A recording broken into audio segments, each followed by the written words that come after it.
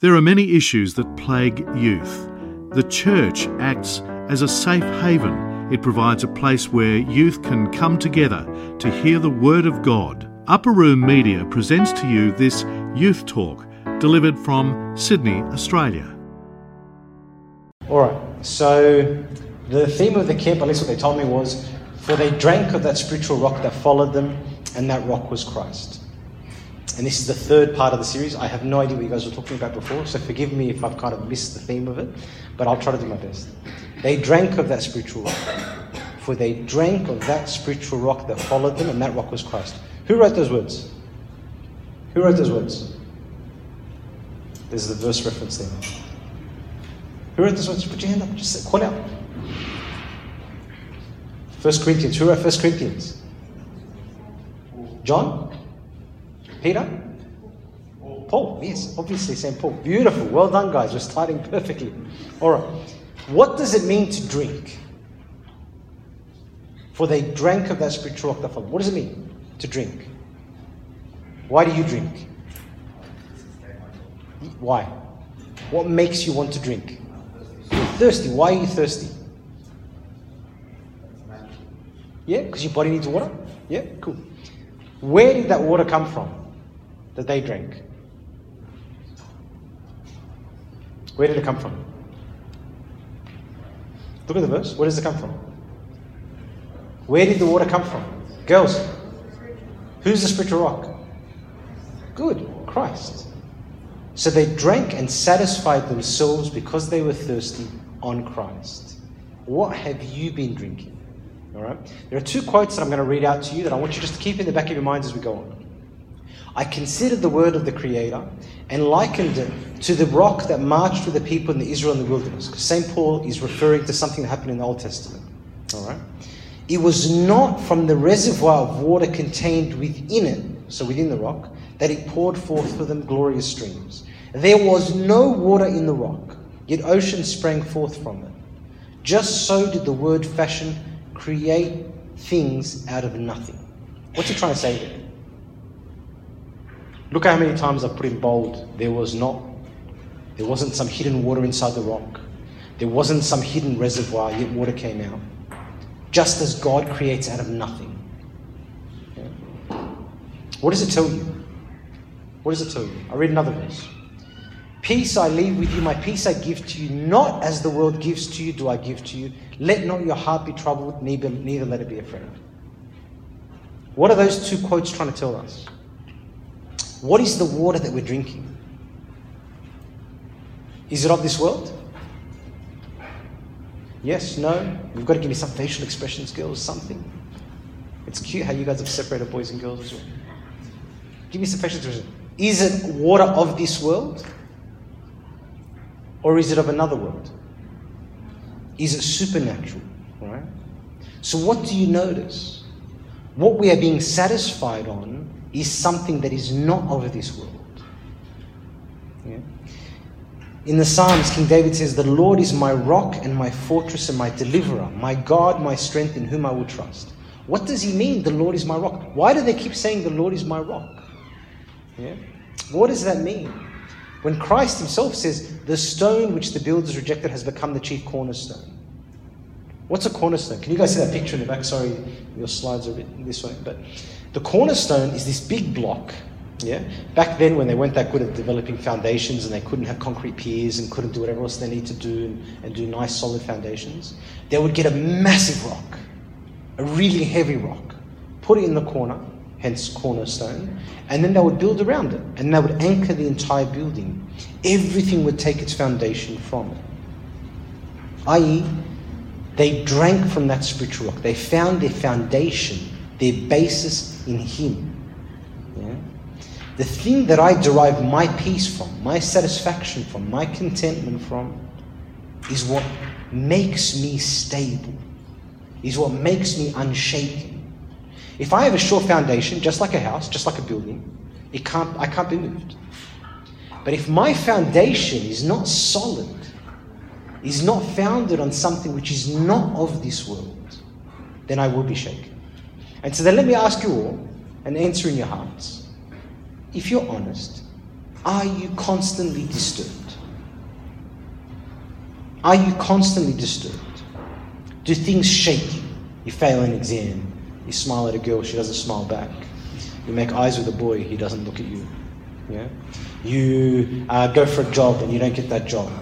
You want to buy a car and you miss out on the car. Whatever it may be. How does that affect you? How does that affect you? Next slide, please. So what have you been drinking? Are you actually satisfied? Because if you're satisfied, you would not be shaken. Your foundation would be on something very deep, very solid. But if I look at us, and myself first, we are constantly shaken. So are we actually satisfied, or are we just drinking? There's a difference, right? You can keep drinking because you're thirsty, and drinking, and drinking, and drinking, and drinking all kinds of things. Drinking pleasure, drinking wealth, drinking ambition, drinking study, drinking your career. But you're still shaken. Or are you satisfied? And if you're not satisfied and you're shaken, why? Why?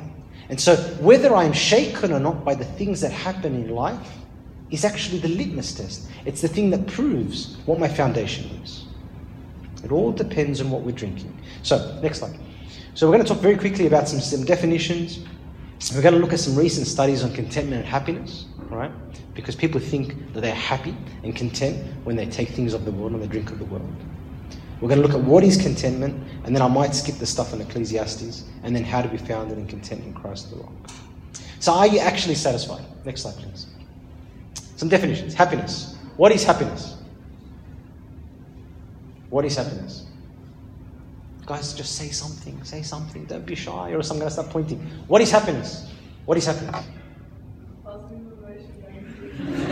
Very good, very good. A positive emotion that is deeper than a good temporary mood. Cool?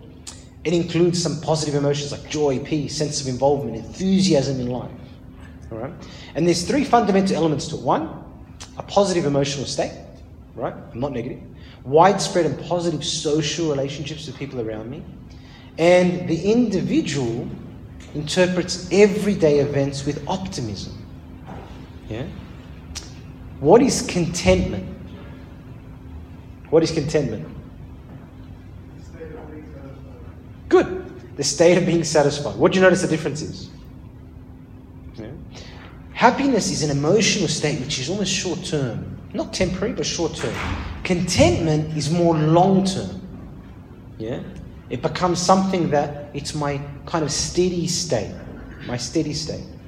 What's really interesting are studies on happiness. Next slide, please. I read almost solely in the first 4 centuries of Christianity, right? But every now and then, probably once a quarter, I go to the New York bestseller and I look at the top 3-4 books that everyone's reading, and I buy them and I read them. Yeah? And they are inevitably rubbish, all right? Because they're written for the common denominator of humanity, which is not the best, all right? And so they can write all kinds of rubbish and people soak it up. And you can see this Oprah's book club, right? Anyone that listens to Oprah, there's something wrong, right? There's something wrong. But the whole world's listening to her. The whole world's listening to her. And so every now and then I'll look at some positive psychology books and whatever else. And sometimes there's some useful things. But the one thing that is common about all of these books, they are all geared to making us happy. Pursuit of happiness. How to be a happy person. How to make friends. How to do this. As if, this is what humanity is chasing, happiness. So let's look at some proper studies on happiness. Happiness is strongly inherited. Yeah? You get it by nature, you get it by nurture. You get it from your family and you get it genetically. There's something very strong in there. But your environment, what happens in life, actually doesn't affect happiness as much as you'd expect. So money. There's a guy called Ed Diner, who's a psychologist, did multiple studies on this. He says, wealth only adds happiness when you click over from that point about worrying about food and shelter every day. All right? So if you're living in poverty and you're starving, if you don't have you don't have a roof over your head and you haven't got clothes, then money will make you happier when you get it. There's no doubt about it. But once you've clicked over and you have a house or a unit, doesn't matter how big it is, doesn't matter how nice it is, doesn't matter how much more money you have, once you are free of those basic needs, there is very little difference in happiness when you have more money. which is really strange, right? Because our whole lives is spent trying to build, trying to get more money, trying to do this. It actually doesn't change your level of happiness, and I'll explain why later. Something called the adaptation principle. But happy people grow richer. Why? Because they're better colleagues, they're more popular at work, they work harder because they have a positive emotional state, and they're generally a bit more optimistic. They invest in their future because they think there's hope for them, and so they generally do better in life. Yeah? And you'll see this in your own friendship groups. Yeah? If you're happy, people want to work with you. They want to invest with you. Things get better. Age. People think you're happier when you're younger. Actually, the opposite. Older people are often happier than younger people. Yeah? Because even though they get health problems or whatever else, they adapt to them. Looks. If I was only beautiful and had lovely long hair and could tie it up and would look awesome, then I'd be such a happier priest. Rubbish. Looks makes absolutely no difference to how happy you are.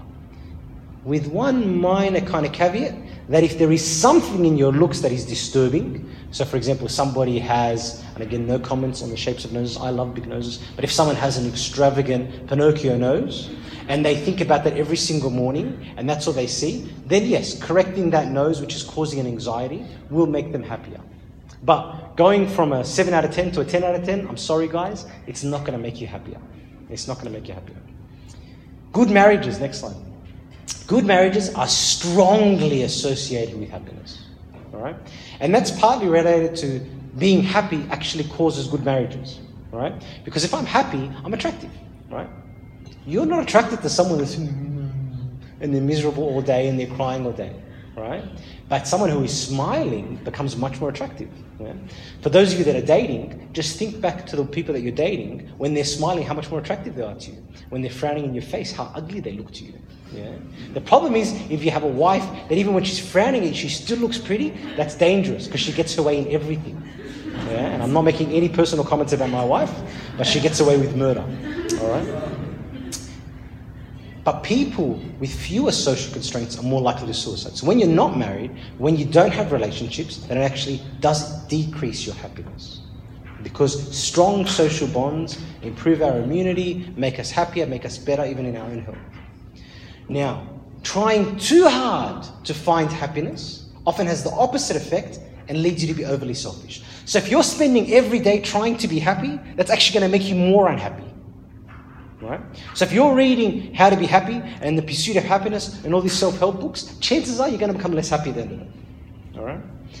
There is also a linear relationship between religious involvement and happiness. So if you're religious, generally you're happier. And that, from a very kind of physical, material level, earthly level, has to do with our social ties. That when you're at church, like right now, you've got a community, you've got friends.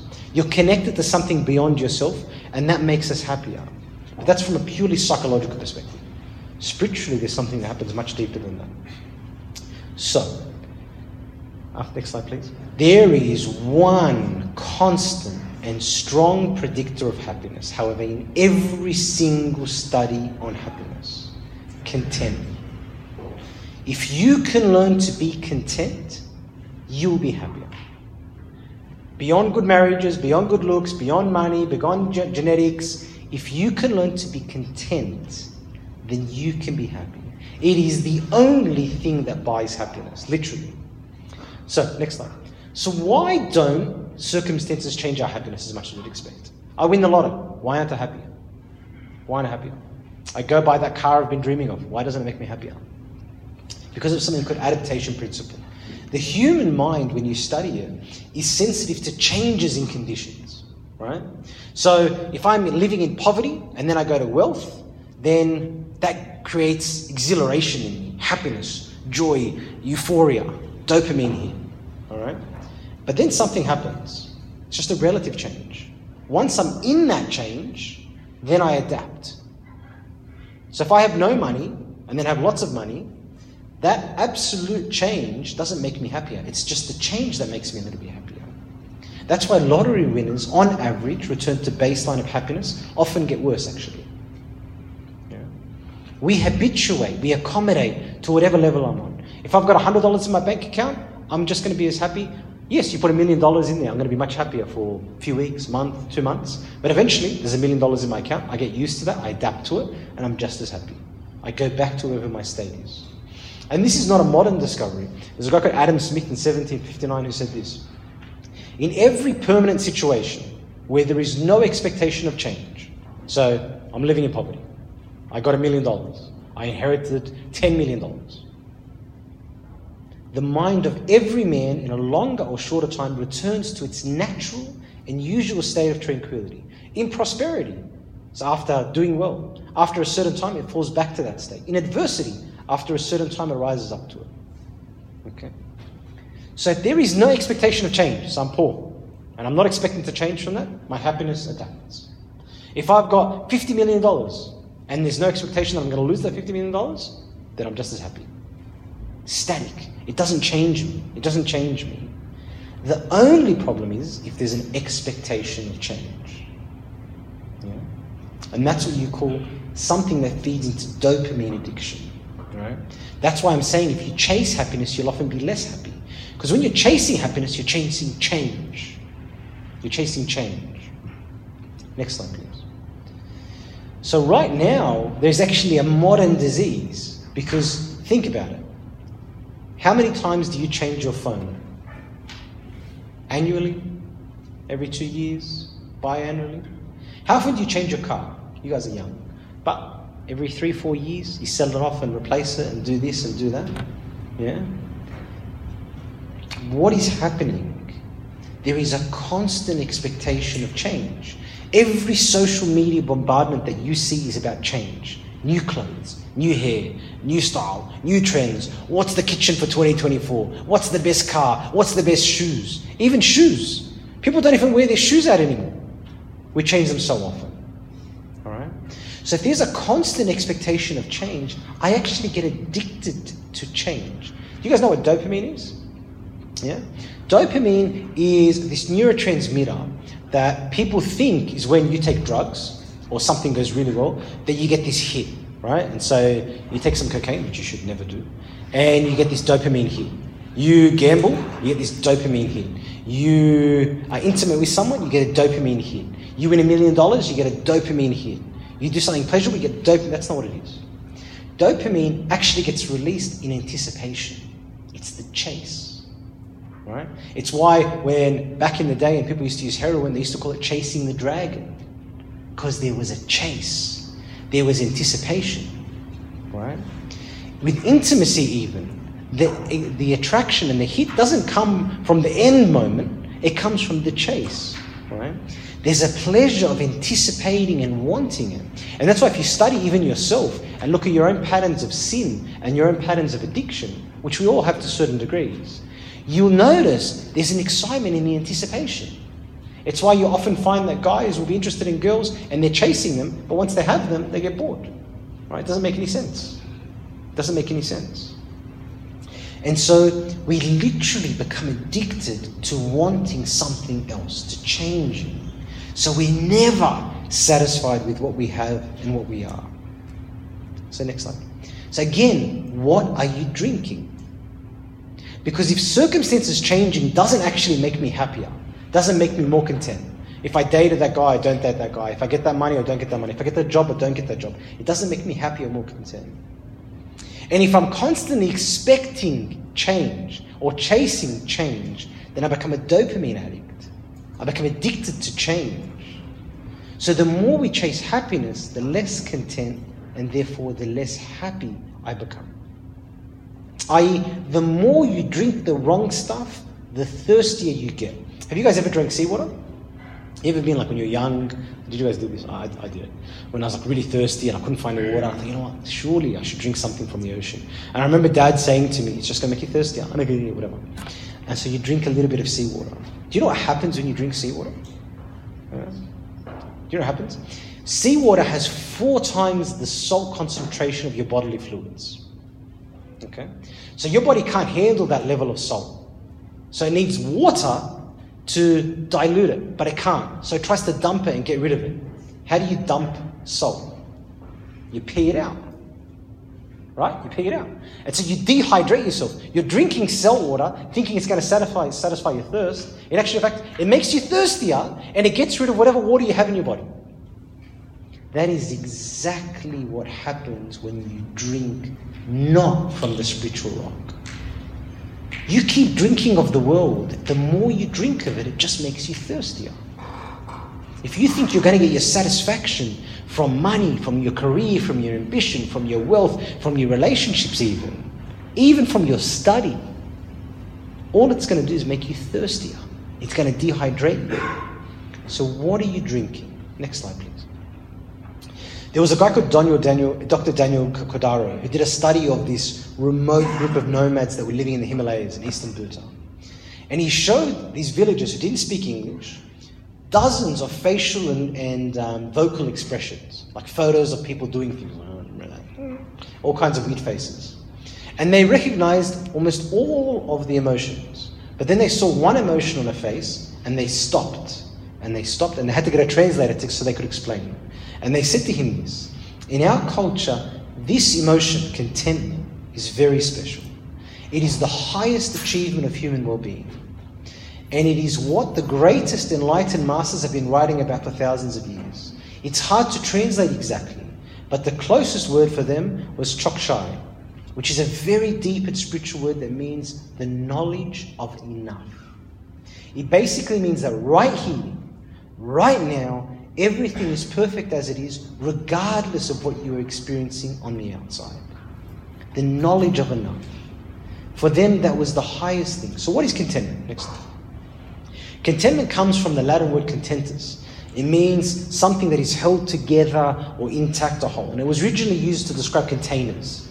Something that doesn't need something outside it, but can contain its own thing. Somebody who feels complete, with no desires beyond themselves. But the opposite of contentment is not what you think. Yeah? It's probably actually anxiety and worry.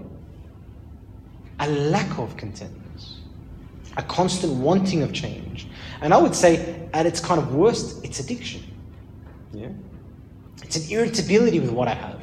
What I have is not enough. I need more. I need something different. I need some change. Yeah? And so there are many effects that happen if we are not content. Whereas when we are happy or content, there actually has the opposite effect. So people that are happy or content, generally, unsurprisingly, are more healthy. They have a lower heart rate, they have lower blood pressure, they've got increased immunity, they've got decreased stress, they release less stress hormone, they have fewer aches and pains. In general, they have longer lifespans. Right? So even something is happening to the body if I'm content.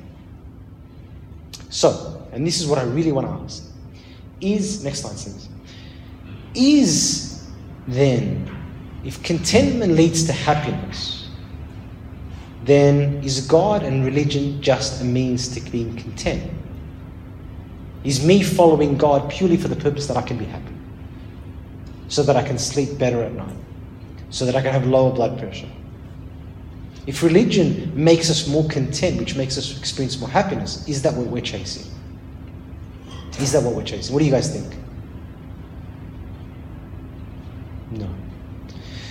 In Ecclesiastes, the wisdom of the prophet, of Solomon who writes that, is he's saying that even trying to take contentment from things is part of the problem. Even trying to be content is part of the problem. Because human contentment is just a taste of something. And I'll read out one passage. I wasn't going to go through it. How much time do I have? Yeah. I made my works great. I built myself houses. So this is Solomon, who's gathered possessions, who has everything. And listen to what he has. I built myself houses. I planted myself vineyards. Now this is at the time when if you own a tiny little shack and work on somebody else's land, you're doing pretty well for yourself. All right? I built myself houses. I planted myself vineyards. I made myself gardens and orchards, and I planted all kinds of fruit trees in them. I made myself water pools from which to water the growing trees of the grove. I acquired male and female servants. I had servants born in my house. So I had generations of servants. Yes, I had greater possessions of herds and flocks than all those who were in Jerusalem before me. I also gathered for myself silver and gold and had the special treasures of kings and of the provinces. I acquired male and female singers, the delights of the sons of men, and musical instruments of all kinds. He even, before there was Spotify, had his own bands, just playing music for him. So I became great and excelled more than all those who were before me in Jerusalem. Also my wisdom remained with me. So he even acquired wisdom, not just material things. Whatever my eyes desired, I did not keep from them. I did not withhold my heart from any pleasure, and from my heart rejoiced in all my labor. And this was my reward from all my labor. Then I looked on all the works that my hands had done, and all the labor which I had toiled. And indeed all was vanity and a grasping for the wind. There was no profit under the sun. So he's saying, I had everything. Not just physical property, not just my own personal Spotify. I had even wisdom, knowledge, and it was a grasping in the wind. Why? He says it's a vanity of vanities. All is futile. He says it's vapor. It's futile. It's insubstantial. Because for him, everything, even things that are good, like relationships, like your friends, like your partners, like your house, like your singers, like your wisdom, like your knowledge, like your careers, is vapor without God. And then he says, there is a time for everything under the sun. The things of life are not by any means meaningless, although they can be. They take their meaning from the rock. Wellness and illness find their meaning in God, the rock. Everything we do before him is for him, the rock. And that means if I try to take satisfaction, meaning, contentment even, from the world, then it's vanity, it's vapor, it disappears. Even contentment. Even being satisfied with what I have. If that becomes a thing in itself, then it's not enough. But if I take my meaning from God, then even the things of the world become more than vapor, they become meaningful. Even the mundane things, the useless things, become sacred and meaningful. So the problem is not that there are these things in the world. It's not that you're drinking things of the world. It's that you're trying to take your satisfaction from these things in the world, even being content. Anxiety, worry, addiction, they tie us to the things of the world. And they're a means. We confuse things for the rock. There was this incredible priest by the name of Father Dumitru Stanislaw, who was this Romanian priest, and he was imprisoned during communism and suffered incredible things in the world. So he knew a thing or two about being worried for tomorrow. Yeah? When you live every day thinking you're going to die tomorrow, you get a little bit of anxiety, a little bit of worry. He wrote this. He said, man spends most of his life waiting for and seeking pleasure in the fear of the present and future pain. We run to pleasure because we want to escape pain. This is the fruit of the passions, an unceasing manifestation of the passions in us. These periods of waiting and of fear produce care in us. But even in the moments when we do no longer have the actual consciousness that we are waiting for pleasure or expecting pain, we work for the capacity of pleasure and for the avoidance of unspecified future pain. We spend our entire lives either worrying about future pain or worrying about trying to get some kind of pleasure. Or we spend our entire lives trying to avoid that particular pleasure. That's what we do. That's what we do. And so then we become so afraid. We become so addicted to the things of the world, trying to secure our pleasure, trying to avoid our pain. And all of it has with tomorrow. And I'll kind of wrap up here a little bit more. So how then do we become content? How then do we become content? Next slide, please. The key is to live today and drink today. When you drink water and you're thirsty, do you say, tomorrow I'm going to drink some water to satisfy my thirst today? Is that what you say? Yeah? I know you definitely don't, because I've seen this younger generation. You guys can't even survive with hunger for 5 minutes. You know, I have like people that confess with me, and I tell them, can you try to abstain? Just like delay 15 minutes, half an hour. They go, oh, but I can't do it. I can't do it. I wake up, as soon as my eyes open, I need to eat. I go, okay, eat. Well, what can I do for you? What can I do for you? And so then if I said to you, satisfy your thirst tomorrow, who would do that? When you're thirsty, you drink now. And so the key then to being content is to drink now, to live in the present. You know, a good friend of mine who's passed away now, that I used to surf with, he would go to all of his doctor's appointments with his wives. And he said to me that whenever he would see his oncologist, he would always avoid the question of how long he had to live. He didn't want to know. He didn't want to know. And then one day, and he told his wife, don't ever ask about how long. I don't want to know. I don't want to know. And then one day, his wife couldn't take it because he was looking very unwell. And so she asked the oncologist, how long does he have left? And he goes, this was the first time we had a fight. He goes, I was furious. I was so upset. And I said to him, why were you so upset by that? And these were his words. because I don't want to know. I just want to live each day in God's love. He didn't want to know because he doesn't want to know I have 6 months left. He doesn't want to know I've got 5 years left. He wants to simply live with God now, to drink now, not tomorrow, now. And when he said that, next slide please, he reminded me of Abu Unshaken, who died of spinal cancer in 1979. He used to speak of cancer as this disease of paradise. Are you guys familiar with that? He'd often talk about the disease of paradise. And people think that he was talking about that he had this chance to prepare for paradise. It's not true. It's not true at all. What he meant was, it wasn't a preparation for death. By having that disease, he was able to learn to live each day. He learned how to live with God and others today. Because when I think I'm dying, I live today. I drink today. When I'm thirsty, I drink today. I spend time in God's presence today. In the case of my friend, it forced him how to live each day without any thought of tomorrow. He had no anxiety, and I've never seen anything like it in my life. Somebody who didn't know how long, for 5 years he was going to die, and every day full of joy. Full of joy. Looking around the ocean, every time he's in the ocean, full of wonder, full of peace. Every person he met, never judging, always full of love. So how do we become content? When we learn to live today. When I learn to maximally love those around me today. When I experience the mercy of God today. When I drink from him today. When I'm merciful to others today because he was merciful to me. Consider, when you are comforting somebody, or someone's comforting you, do they comfort you tomorrow? No, they comfort you in the moment of your agony. Right? That is how we drink. That is how we drink. And I'll skip the next slides. So if you go to the next slide, please. So trying to take contentment from things is the problem. Human contentment is a taste of something. Like everything else, there can be a contentment from below and there be a contentment from above. Yeah? Contentment itself can become an idolatry. It can become my rock that I try to drink from and I can try to chase it. But it's a taste. It's something good that was put in us to taste. There is only one rock. And that is what St. Paul is trying to say to them. There is only one person you can drink from that can give you water that is not of this world. As he said to the Samaritan woman, there is only one water which is living water, that after you drink it, you don't need to drink again. So who is our rock? Christ.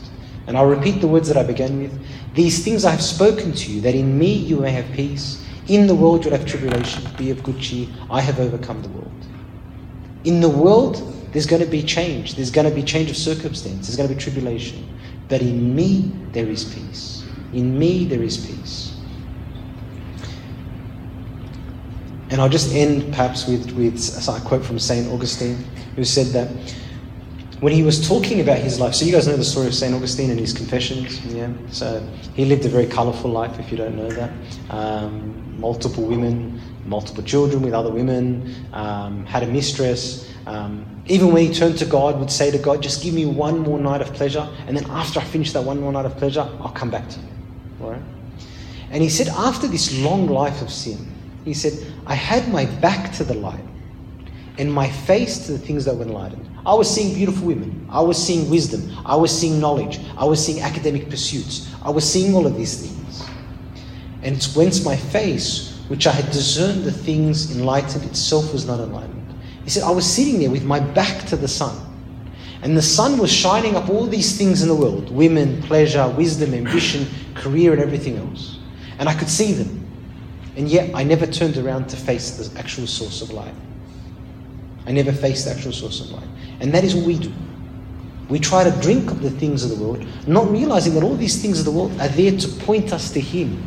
That we only see them because of His light that shines on them and reflects onto us. And so if I take my contentment from anything besides Him, if I put my foundation on anything besides Him, I will be shaken. Anything. And so I'll probably end there because I've gone for way too long.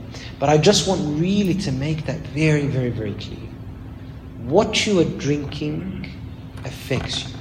It'll either make you more thirsty, more dehydrated, more unsettled, or if you are drinking Christ, you become over life more unshaken, more stable, more founded, more at peace, until ultimately you're in complete union with Him. Glory be to God forevermore. Amen. Thank you, guys. Any questions at all? Go. How do we reconcile being content with healthy ambition? Yeah, beautiful. So there is nothing wrong with healthy ambition. There is nothing wrong with a career. There is nothing wrong with getting married. I strongly recommend it. There is nothing wrong with building a house. There is nothing wrong with buying a car. There is nothing wrong with having nice shoes. Nothing at all. But if my satisfaction comes with those things, I will be miserable. Many years ago, when I was a young medical student, I was with Father Paul, who was also a medical student with me. And we were at RPA, and we were in the middle of some surgery. We were assisting, which means we were basically doing nothing because we're medical students. And we were sitting there bored. I was going like this, trying to get the mask off my face because my face was itchy the whole time. And I wasn't really concentrating on what was happening. And then in the middle of the surgery, the surgeon just stopped. And he was the head of urology, which is a type of bladder and ureters and those kind of things. And he was the head of the whole of RPA in that particular surgery. And then he stopped and he goes, you know what, guys? My whole life, I chased this. And we both then looked at him. We didn't know why he started talking about it. We didn't know why he's talking to us, And so then he goes, I chased this. And when I was young and I was your age and I was a medical student, I wanted to be the best of the best. I wanted to be the best surgeon and the head of the best surgeon of the best hospital in Australia. And now I'm here. And I don't know what I'm doing. I don't know what I'm doing. I've hardly seen my kids for the last 20 years. I've chased it, I've got everything and I'm happy and I love it. But what now? What now? And so Father Paul and I were sitting there, we weren't priests, we were just medical students. And we were like, this guy's got problems, man. He's wasted a lot of time. But it was actually a major wake-up call. And there is nothing wrong with being an incredible surgeon. It's a beautiful thing. There can be great service to humanity. But if that is the source of your contentment, that is the source of your foundation, it's vapor. It goes. I'll tell you an opposite story. There was another surgeon, I won't mention his name, an Australian gentleman, who I was sitting with him and my son was seeing him, and he said to me, he goes, I spent the first half of my career building myself, building my career, building my practice and doing all these other things.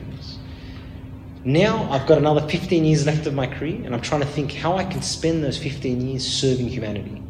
And so what he would do is, he would go and work for the army. And he'd go to Afghanistan or whatever else on a cruise ship, on a Navy ship, whatever they call them. And they'd give him a whole operating suite on there with multiple operating theatres. And he goes, but no one was fighting. No one was at war. He goes, so I was using Australian government resources to operate on young children. Kids that had problems, that could never afford medical care, never surgery. We would just stay there for 3 months and operate on all these kids and save all these kids. And he goes, and now I'm starting to think that's what I want to spend the rest of my life doing. Beautiful. His skill set, everything he has, but it's founded on something else. And I said to him, why? Why are you doing that? And he goes, you're a religious man. You know your God. I'm the same as you. He was a very faithful man. And so it depends what I'm taking my contentment for. There are people, my own mother, for example, she worked in a business, news agency, doing meaningless work. A highly intelligent woman, but doing relatively meaningless work, right? Not saving people, not doing anything dramatic. And yet, every day, there would be lines of women sitting there and they're just whispering to her. And I go, what are you doing? What are you doing? And every day, this is in Lakemba, right? It's a highly Islamic area. There's a whole section of the shop of icons and crosses, and every day it's the fastest selling thing. What is she doing?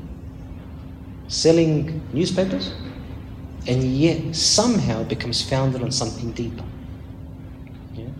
So there is nothing wrong with ambition. There is nothing wrong with these things. But if my eyes are on these things and I think that's what my direction is, and I forget the only reason I can see that thing is because of the light that is shining on them, and that I'm called to turn my face to the light that is the source, then there's no point. It's vapor. It means nothing. Even my relationships, even my friendships, everything we do has to point us back to Him. These things were created. They were given to us for Him, to move us back to Him. Any other questions? Yeah. Fight it out. How can we practically stop removing like our contentment from being in worldly things? Like, so it's not better. Yeah, I really believe the first thing is to live today. Is that my focus is today. My focus is not tomorrow. Yeah? If I live like Unshaken, like my friend that passed away, if I live every day in today, what happens? I'm sitting there and a girl frustrates me. And did you hear what she said? No. Do I hold a grudge if I live today and I may not live tomorrow? No, there's no time for grudges. I make excuses, I move on, I make peace. If I'm sitting there and somebody hurts me, I don't hold that hurt because I haven't got time to hold that hurt. I maximally love every single person around me. I think about people maximally. I haven't got time to ask about that person tomorrow. I'm going to ask about them today. I'm going to check on them today. I'm going to smile and be happy and lift people up today. I'm not going to wait till tomorrow. I've got one day. I've got one day to lift people up. I've got one day to live maximally. Recently, there was a young man that passed away. And then somebody else who was my age looked at me and said to me, like, doesn't this just depress you? Like, what are we wasting all of our time here doing? You know, shouldn't we just sell everything, sell our businesses, sell this, sell that, and just go into monasteries and wait till we die? And I said, no, the opposite. This means that we need to love and live maximally today. It means that I perform my career maximally today. It means that when I'm in my job with my colleagues, I love them and lift them up maximally today. It means that my patients, my clients, my customers, I treat them with love maximally today. When I do that, then all of a sudden I'm in the presence of God because I'm living today. When I pray, I'm not praying for tomorrow. I'm living today. I'm in contact with Him today. It's kind of like relationships. You can't build relationships in the future. You build them now. You build them with a conversation now. You build them with a smile now. You build them with a hug now. You build them with comfort now. And so the way that we move beyond that to be content is I don't start to think about tomorrow too much. I start to focus much more on living today.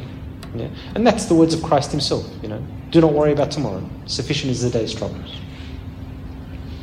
Any other questions? Andrew? This is a follow on that. If you have lived your entire life always worrying about the future, always worrying about missing the past, always being anxious about your current state, what advice would you give to someone to just start living and focusing on that breathing? It's the moment itself, just losing the sense. Yeah, perhaps one simple thing to do is to say that, literally. Say that.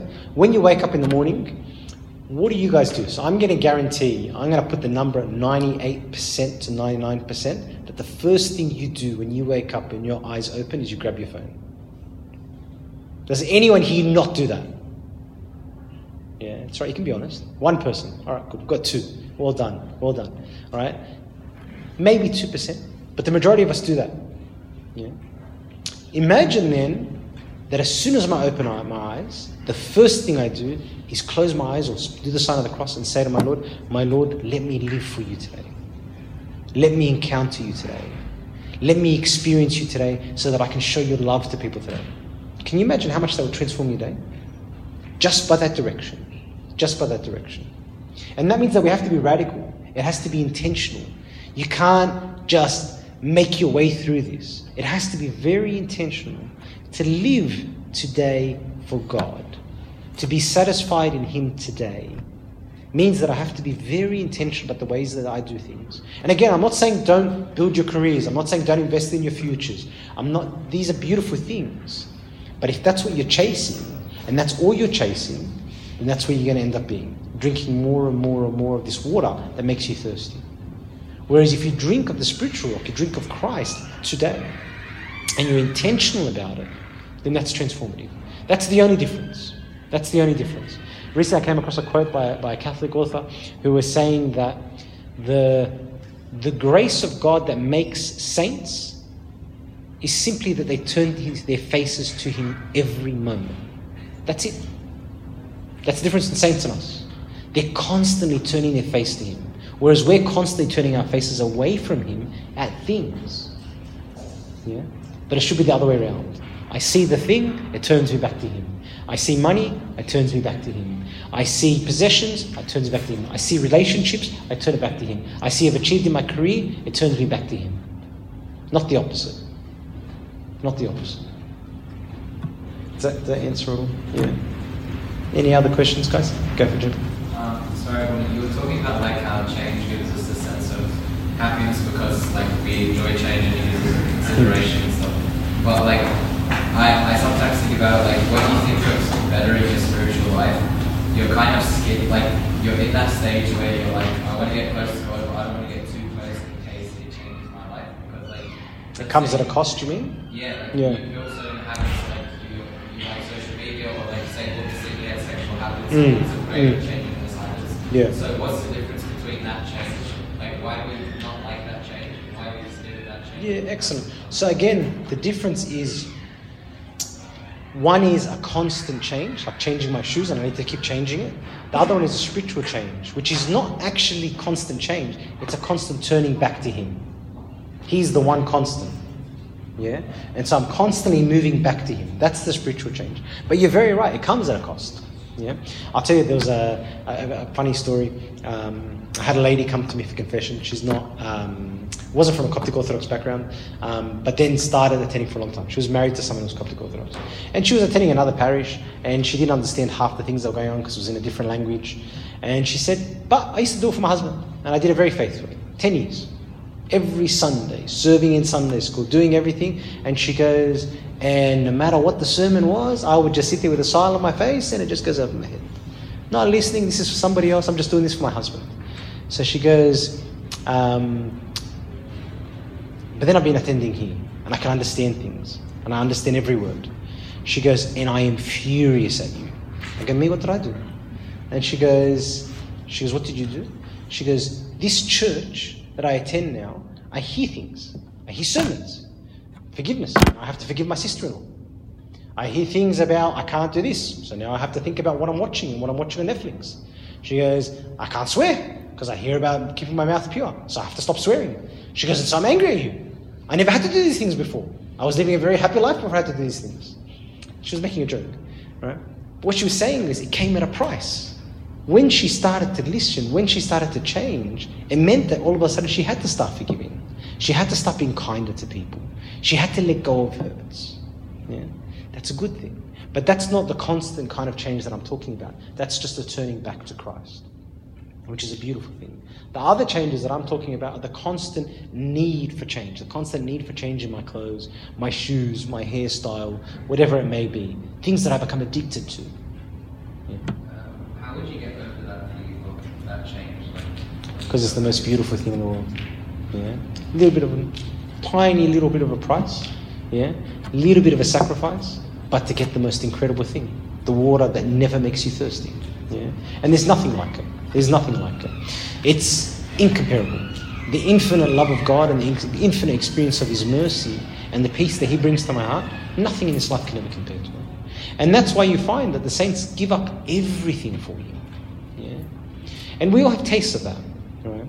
That moment when maybe after deep spirituality in Pascha, after a time of spending time, that my heart is just at peace with Him. Yeah? That I feel a joy in my heart that I don't get from social media, that I don't get from relationships, that I don't get from lust, that I don't get from desires, but a joy that fills my heart that I know is not of this world, that I know is beyond. And I taste it for a moment, for a few minutes, for a few hours. There's nothing that compares to that in this life. Absolutely nothing. Absolutely nothing. And so, how you get over it? You experience it. Yeah? It's kind of like, and I'll probably end here because I don't want to bore you guys for too long. It's like a guy that's dating, before he dates a girl, right? And you walk in Bondi. All right? And as you're walking on the Corniche, the nice path of the esplanade on the water. And as you're walking there, you see all these beautiful women. Not that I would, but you guys shouldn't either. And as you're walking there, all these scantily clad women, and your eyes keep going everywhere, right? And you've got like a rubberneck, and you're constantly looking at everything you can see, right? And then I say to you, stop looking at those girls. Yeah. Then, fast forward a year, you meet this beautiful girl, and you're holding her hand, and you're walking on the same Corniche, the same esplanade. Are you as inclined to look at those girls? You shouldn't be. But are you inclined? No. Why? because something more beautiful is standing right next to you. All right? And so these things seem like sacrifices until I experience something that is far more attractive. That's why St. Isaac the Syrian says, there is a way to fight against sin. You can sit on the floor and battle each one of your sins one by one. Sometimes you succeed, sometimes you fail. He goes, but there is a far greater way. Lift your eyes to heaven. Lift your eyes to the one whose beauty is far more attractive than everything else around you. The sins will still be there. The sacrifices will still be there. But they don't affect you as much because I'm attracted to something far more beautiful. Yeah? And so all of it is really a matter of attraction. Yeah. Any other questions, guys? Let it go? No? Thank you, guys. Thank you for having me with you. God bless this beautiful camp. God bless your servants and your priests. And glory be to God.